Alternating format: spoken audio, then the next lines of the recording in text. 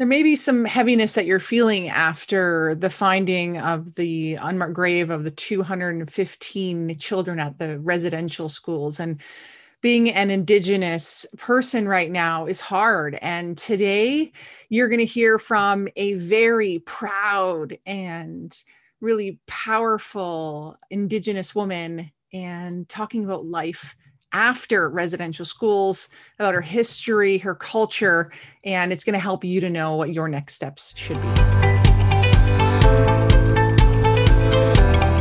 You're listening to the Dynamic Women podcast. Each week, you'll be inspired by our global community of women. They'll share with you tools and stories to help you be dynamic in every area of life. Here's your host, award-winning coach, and the CEO and founder of Dynamic Women, Diane Ralston.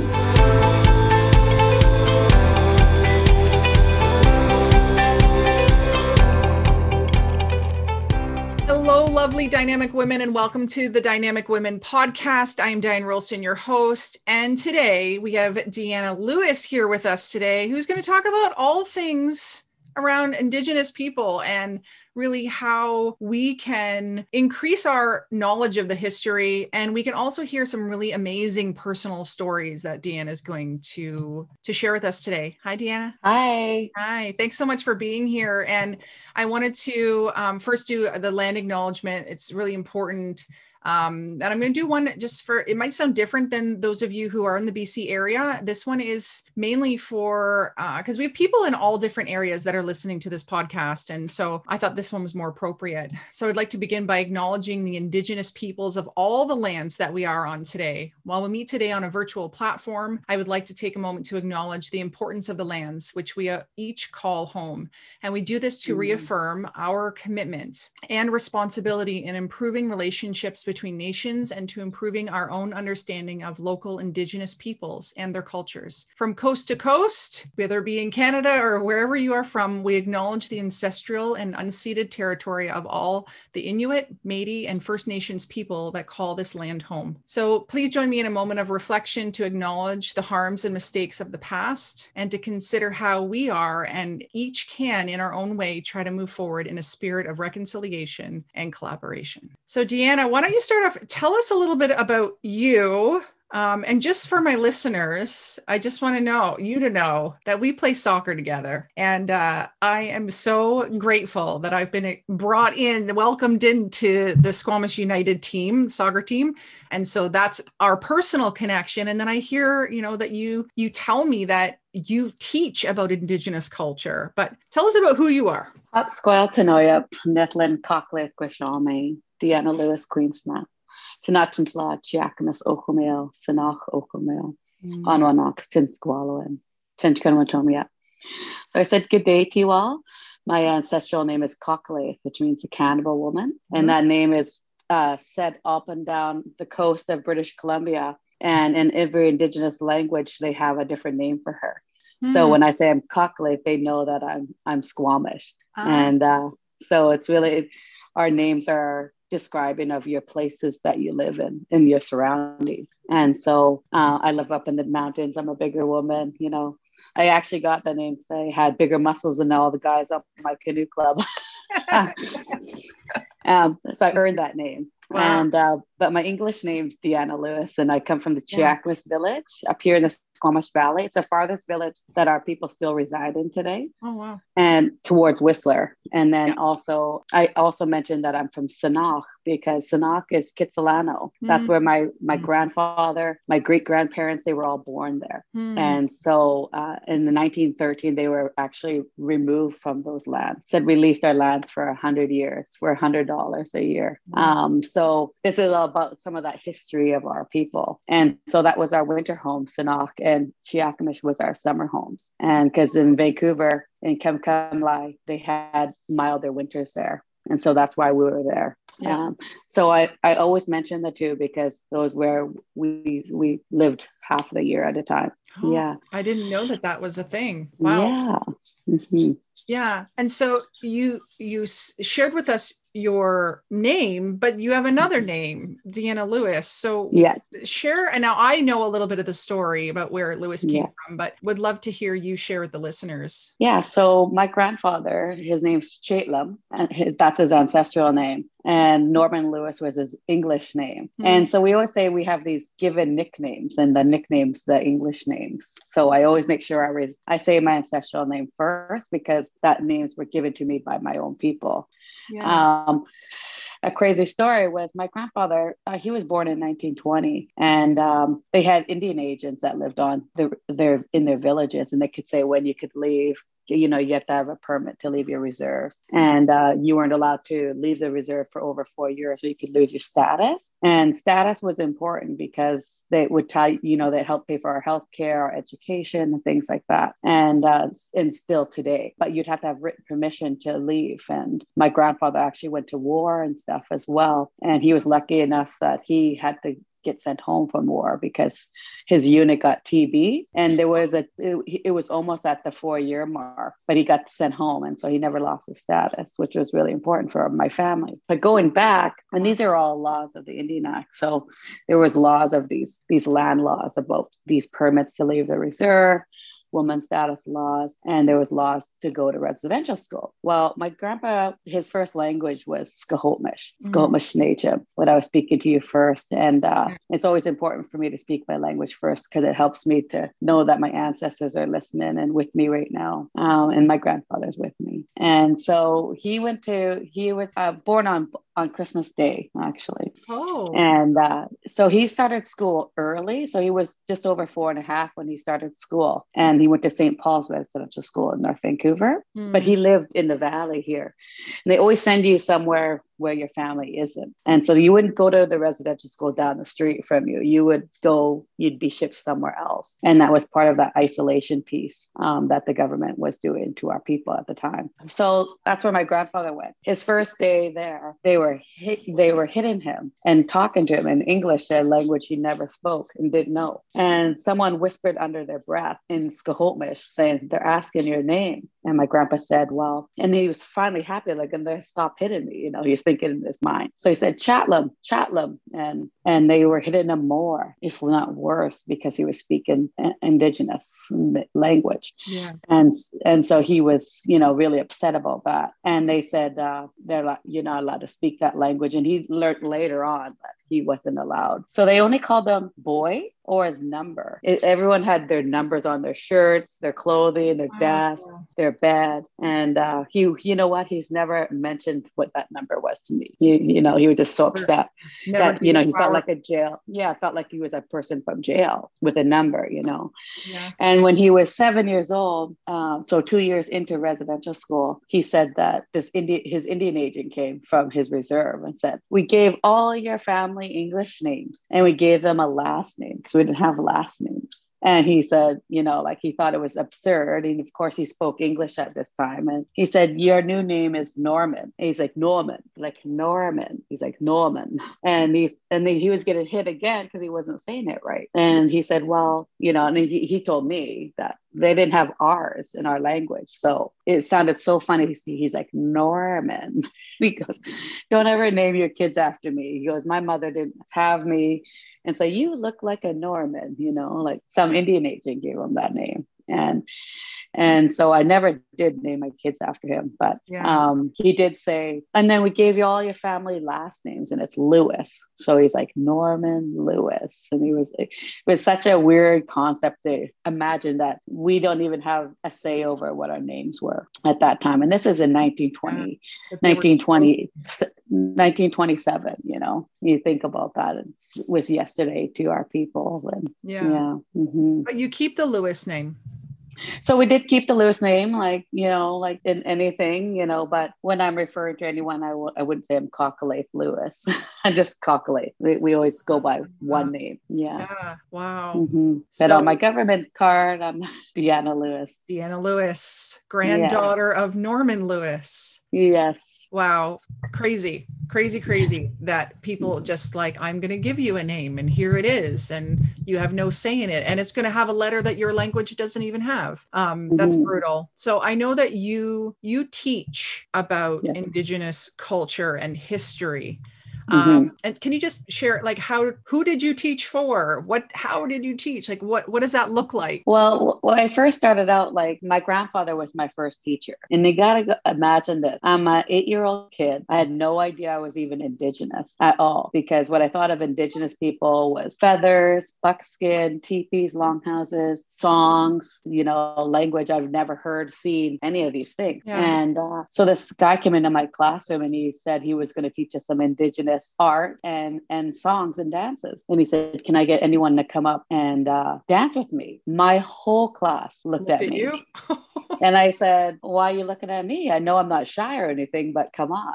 I thought I was a ringleader right from the gate. But this one kid whispered to me, like, well, aren't you Native? And I said, nope, no, I'm not. Because, those things that I thought about what was Native. And so I said, no, I don't think so. And then it was the first time I thought about color of skin. And I said, maybe my mom is. No, my grandpa.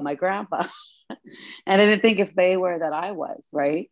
Yeah. So it was really like, how did I realize I was the only brown person in my classroom? And I was the only Indigenous person there. And so then the guy at the front said, Deanna, come here. And I was like, how does he know me? And I went up there and I felt like I was on a pirate ship and was walking a plank. And I went up and I hid behind him. I remember that feeling. I never forgot that feeling about how did everyone else seem to know I was Native but me. Wow. And I just said, I don't know any songs or anything. And the guy said, that's okay. I will share the song with you and show you how to dance to it. And it was a warrior song. It was a victory song. And so I fluffed up my feathers and I danced around the classroom and he's drumming and singing and my whole class ran and danced with me. And it just felt like my spirit woke up, like my identity was there. Like I was like proud and like, wow, look, everyone embraced it. And the guy said, I feel like I lit a spark for you. You're curious now. If you want to know about our culture, you should go talk to your grandfather. He's one of my teachers. I'm like, my grandpa Norman?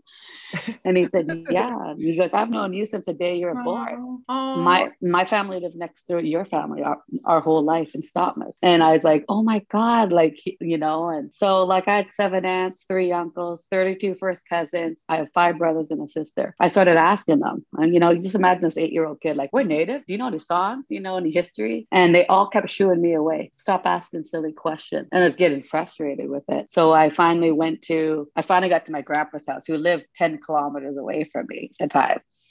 And I went running up to him. And then again, I felt silly again. And I said, I go, Grandpa, we're Native? He goes, you're Stomo. I go, Stomo? He goes, you're a human being. We don't have any other word for any other nationality or race. We're the 2-legged. We bleed the same. We breathe the same. We're Stomo. I go, Stomo, is that Squamish language? He said, that's Scohotmish Native. And I said, you speak the language? And he goes, of course I do. Before I went to school, that was the only language I ever knew. That's my first language. Yeah. I'm like, wow. I go, well, this guy came into my class. He said, who's that? And I said, Rick Harry. He goes, Halakton. He would only say him by his native name, Halakton.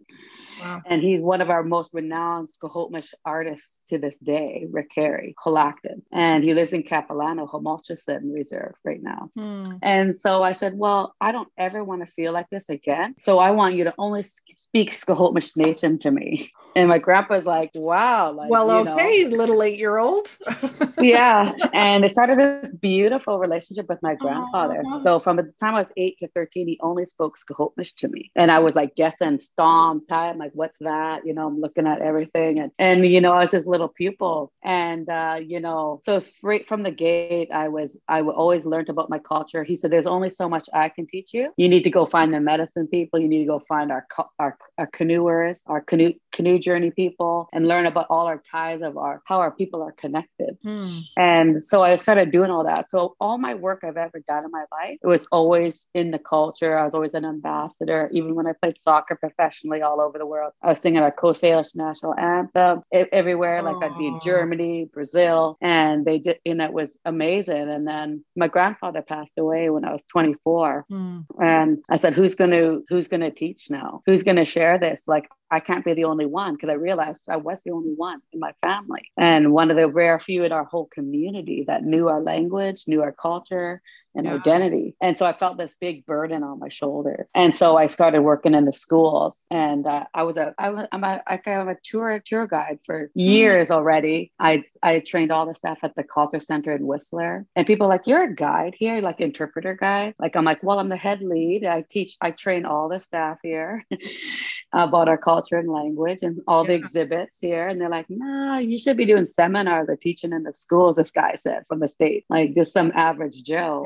I literally left on a Friday and gave my resignation. And I started working for the Squamish School District in Squamish on Monday. And they said, this is the first time we've never had to train somebody. That I just instantly was sharing the languages, sharing our artwork and stuff. And then while I was teaching, I was just a cultural worker. So I was just going into classrooms, and I was the fun teacher, And even then, as much I was teaching and very knowledgeable stuff, I felt like this isn't enough. I'm not just a fun teacher. Like, I want to talk about hard topics. I want to talk about the real topic. I want to tell you why I'm in your classroom teaching to you right now. And so I went to school and I got my teaching degree. And now I'm a full certified teacher, and I teach grade 8, 9 at Don Ross Middle School. I write all the curriculum. Even to this day, they use my curriculum. And I literally wrote the curriculum myself. Like, it was quite amazing. So we have a whole language component. We have a whole pre-contact and contact and present day presentation. And then one of the really cool things is I taught my students in my grade 8, 9 class, and they taught their peers in their social studies classes. So it's peer on peer teaching. And this is some of the topics that we talk about right now is about, the Indian Act and what was our governance was like before contact. And, we had a whole structure of who we were, and without one person, everything falls apart. Like, it's so important. Like, you miss school today, it's only the child that is held back. They have to work harder. Whereas in our culture, like you are an apprentice to your granny, and you don't go that day. Granny doesn't do her weaving, everything just falls apart. Right. And so everyone has a purpose, and that's missing in today's society. And we're getting back to that in a sense with outdoor based learning in the schools. And my little girl, Quilleus, which means rainflower, that's my daughter's first name. We made sure it was in Skohopmish. She's the only Quilleus in the whole wide world. And she goes to an outdoor based learning school. It's called Ayat Yolchet. It's a cultural journey school.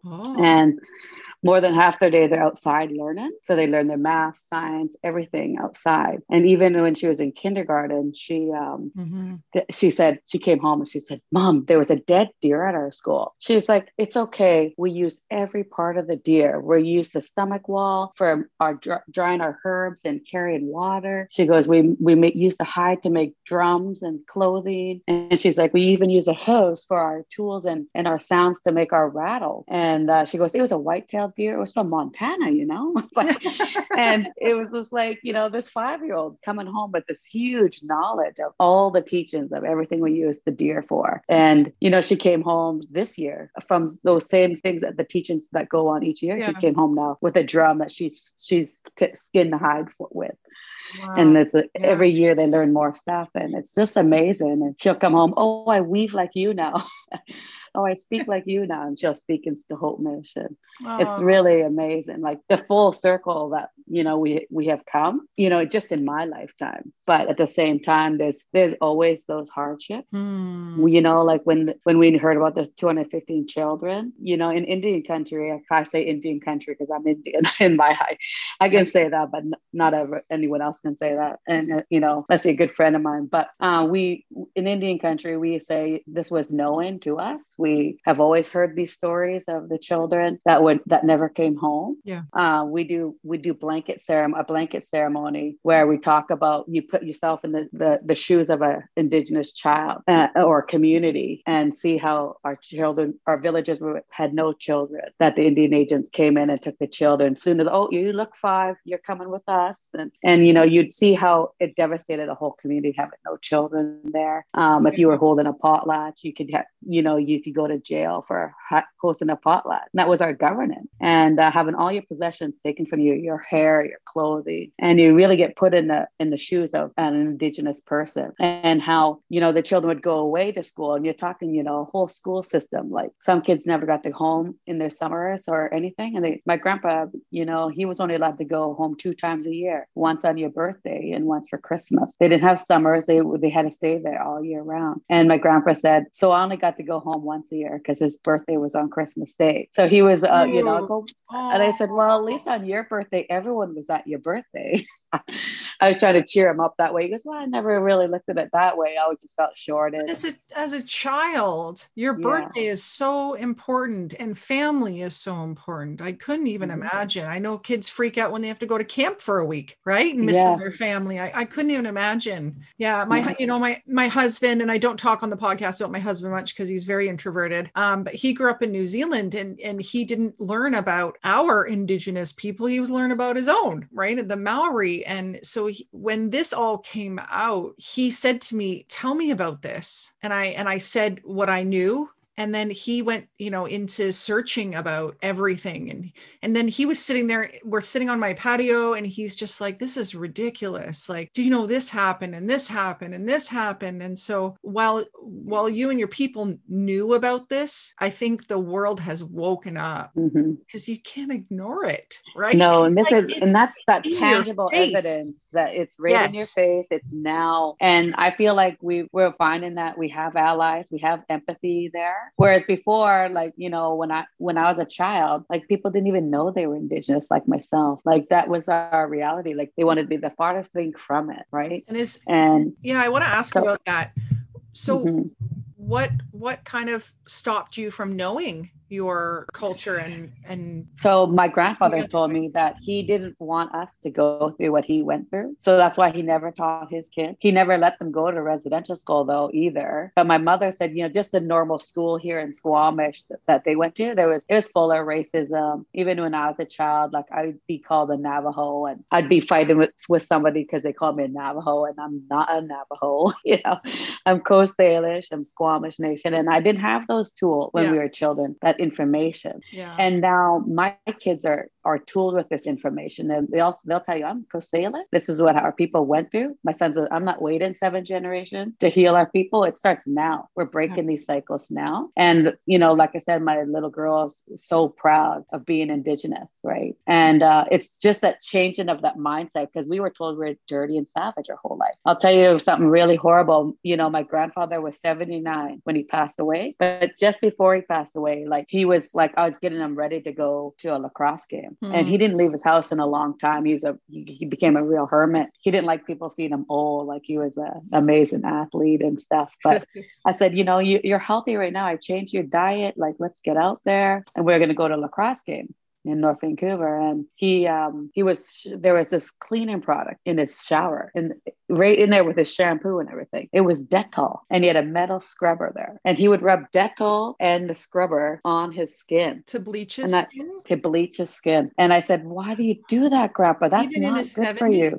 79 years old. And he said, I'm going to go to hell because of the color of my skin. And I said, you're not going to hell, Grandpa. I said, you're going to the native burial grounds. You don't need this. And I threw it away, and I was so broken, right? And the next day, he had another bottle of Dettol. He got his home care worker to bring him another bottle. It was in his brain. So ingrained in him. Wow. So he could imagine how he felt, like being told every day as a child that, you're going to hell for the color of your skin, or if you speak in your language or share in your culture. And I know that had to be for a lot of people, but there was lots of, there was people, amazing survivors that, they could teach what they knew.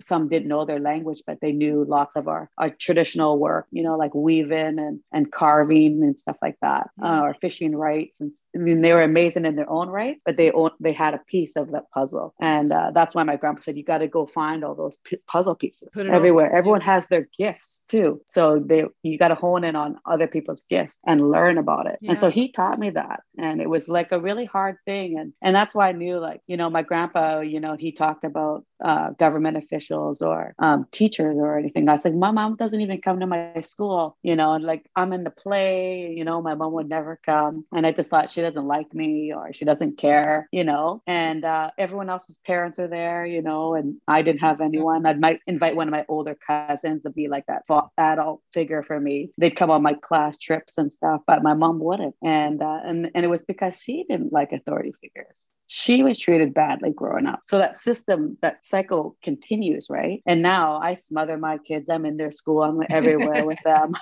I coach them in soccer. I know what their every move is. And it's just like, it's great. And my eldest daughter and I have the most amazing relationship. She does a lot of the medicinal plant walks with me. And, cool. And so it's carrying on. And it's just amazing to know that where we've come. I still always say I'm doing the best that I can with what was dealt to me. My mom was the meanest person I knew growing up, and she just celebrated her 30-year sobriety last week. That's amazing.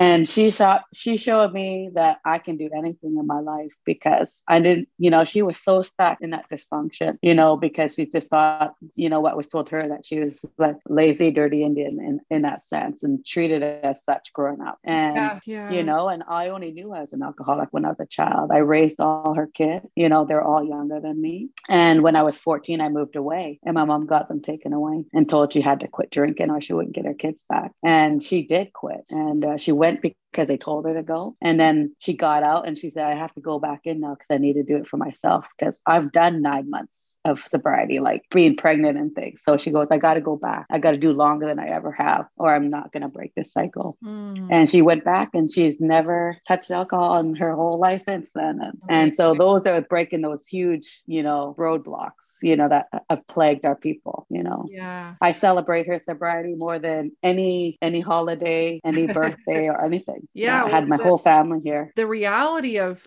these kids being in the residential schools and not getting the love. Yes, the culture was ripped away. Yes, the language, like all that. And the love of a parent and the love of a community. So to have this whole multiple generations there who didn't know what it felt like to be loved by your family, to have that care and concern, and to have the complete opposite where you can't trust adults because they can do horrible things to you, was there a lot of their experiences.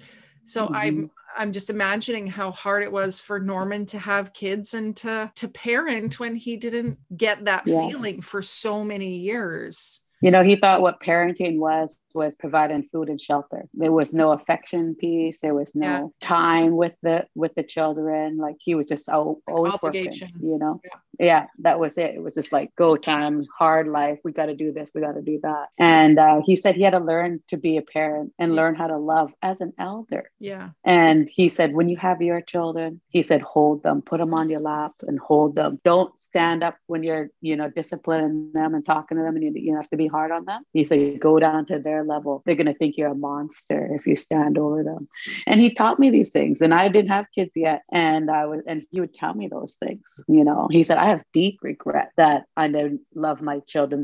That they felt like I didn't love them. And my mom to this day, I don't think I've told her that he said those things, but I know she wished she heard them from him. Yeah. Because even still that affection piece wasn't there. Like, it's still awkward even when I hug my mom. And I gotta say she loves me. I'm like, I love you. She's like, love you too. And I'm like, yes, she said it, This is when I was a teenager. Great. And now it's like, we hug and everything now, but it's like, we had to learn this. I think that's a basic thing that you would be born with. I was a teenager the first time I heard she loved me. Oh. So that was tough. Yeah. But it sounds like that spark that was ignited by that elder when you were 8. Yeah. That you now get to do that for other kids and your daughter. And our children are growing up to be so proud. Yes. And it's just, you're equipping them with the tools of who they are and where they come from. And this, I say, and I always believe in health and wellness. And I can tell you this from experience that, all those aunties and uncles that I had, they're all gone now. And they died miserably. And I believe because they didn't get healing. They lived in serious dysfunction, and they lived the best that they could. My mom's 66 years old and she was a middle child and all of them are gone. Yeah. Even her younger siblings, like way younger than her. My youngest auntie was 37 when she died. Yeah. And I'm at the age right now that my grandmother was. And she was murdered in downtown East Side at 44 years old. And so this is a reality that I'm dealing with right now. So I always say, you know, we're always trying to do better. We're always trying to get up from that things that's been weighing us down. Like I have to see the grief on my mom's face every day when she tells me how much she misses all her siblings. And when we had our sobriety dinner, all my first cousins were here. She's our matriarch. And they're like, they were like, we have to come here. They were saying they had plans. I'm like, no, you don't. You're coming to mom's sobriety. Oh yeah, come in, dropped everything. Yeah. Like all my cousins, and my mom means so much to them, right? Because she's, you know, she's here and she's showing us another way. Yeah. You know, and it's so good to hear the light that is coming from your family, and knowing like this is not to take away from the reality that is today, and to know that I think the important thing is, and I am not in any way thinking that I'm an expert at this. I have so much to learn about this and all the other things that I think Canadian society needs to know about. But the whole thing that this is not just the past, this is not the history, that people did survive the residential schools, and they continue to have to survive every day based on the trauma that was inflicted on them. And now everybody's dealing with this. And so how can the settlers, how can us, you know, white people, and now everybody that's in Canada who came here from other countries, how can we stand together with you? Like I saw a TikTok video or something, and this Indigenous man said, don't give us sympathy. Acknowledge that this happened and stand with us. And so how do we do that? I call it being good allies, you know, like we always say, being good allies, being good neighbors even, because we all live here. I always say this. And it's an elder told me, and she talked to me about when she went to residential school. And she said, all I ever asked is to give me a hug. She was never hugged in school. And she said, you know, just show that kind of kindness to others. Like not necessarily hug her, but show affection to others, you know, be kind to others, you know, even though if you don't know them, you have different walks of life or anything. We don't know where they've walked. We don't know what anyone's been through. And people can say they don't know lots even now, but have that kind of care as someone that you care for. Yeah. You know, treat someone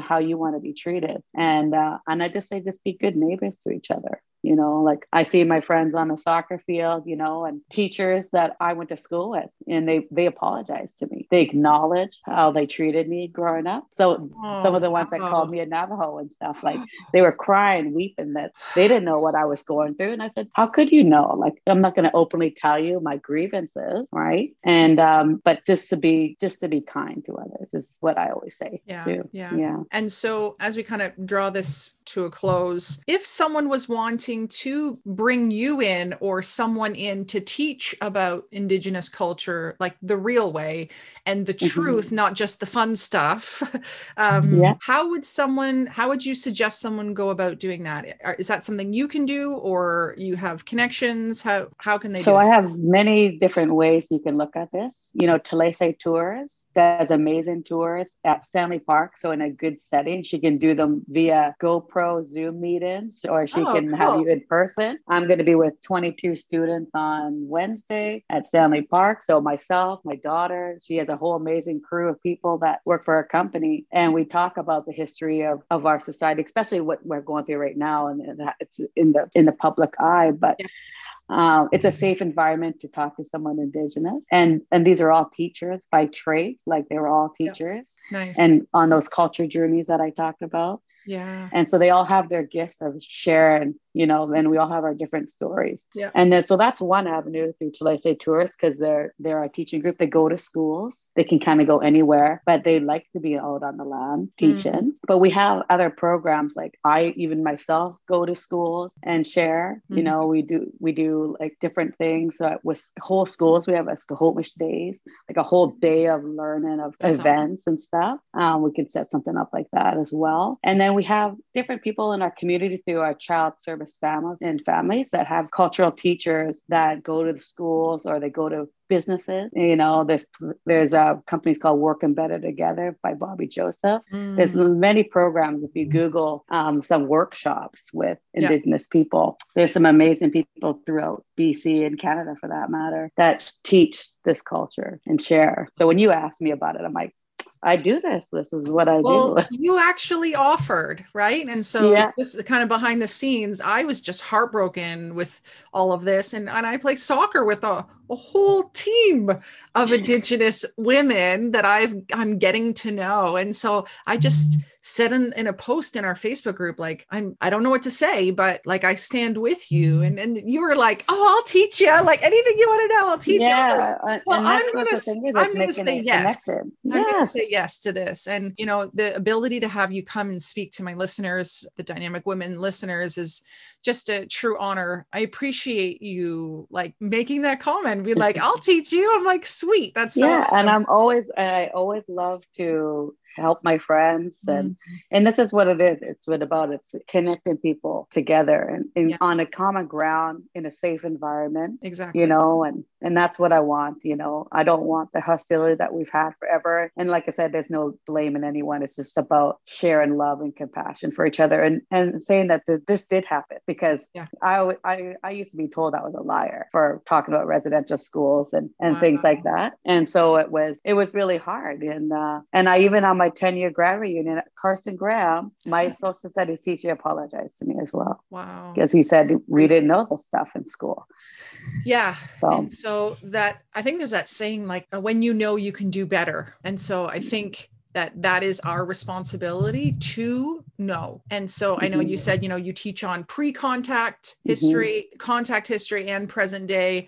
And so I'm going to get a lot of the links that you mentioned, a lot of the websites and things, and your direct contact information, if you'll allow that. I'll put all of that in the show notes so that anyone listening can easily reach out. I'm also going to put in there the link to make a donation to, and I'm drawing a blank, but it's for the survivors of the residential schools. I'll put the website in there so that you can make a donation if that's something, if this is to listeners, if that's something that you would like to do. And, you know, there's little things in your community. I'm sure I noticed that there's another girl on our soccer team. I know her as Brooke. Do you know her Indigenous name? Yes, I know. I can't say it. I have to see it, and I know how to say it. Okay. But anyway, and she's making beautiful earrings that have 215 beads in them. And so I encourage those listening that if you do want to make a donation or, you know, support a local artist, and it really just supports the culture as well as educates yourself on what's going on, and it can create that connection to the culture that maybe, or to the person who is keeping alive this culture. Yeah. So I'm going to have to get me a pair of those earrings, because the meaning behind them that she did, because they're meant to have 214, and she added one single extra bead because it was a perfect meaning for what we're going through. So thank you again, Deanna. You're welcome. For OCM. Yeah. Thank you. Thank you for being here. Thank you for having me. Yeah. I appreciate it so much. And to our listeners, check the show notes, click a couple of links. I encourage you to just, to learn more. We're always learning. I have lots to learn still in this. And please share this episode. Deanna has given of her time and her knowledge and her culture and her cool stories that she has. And so I encourage you to share with a friend, share on your social media platforms, so that we can just continue to bring more awareness and knowledge. And now what I've taken away from this is the spark and the pride in this culture. And I love to hear that is alive in the younger generation, and congrats on being one of the ambassadors of that. Thank you. Yeah. Okay, everyone, until next time, stay dynamic. Bye. Thank you, Dynamic Women, for joining us today. Please hop on over to iTunes to subscribe and leave us a review. Who do you know who needs to hear our message? We'd love it if you'd share our channel with your friends and family. If you're ready to be more dynamic, have more balance and more success, head over to www.dynamicwomenclub.com/free gift for your Key to Success book. Stay dynamic.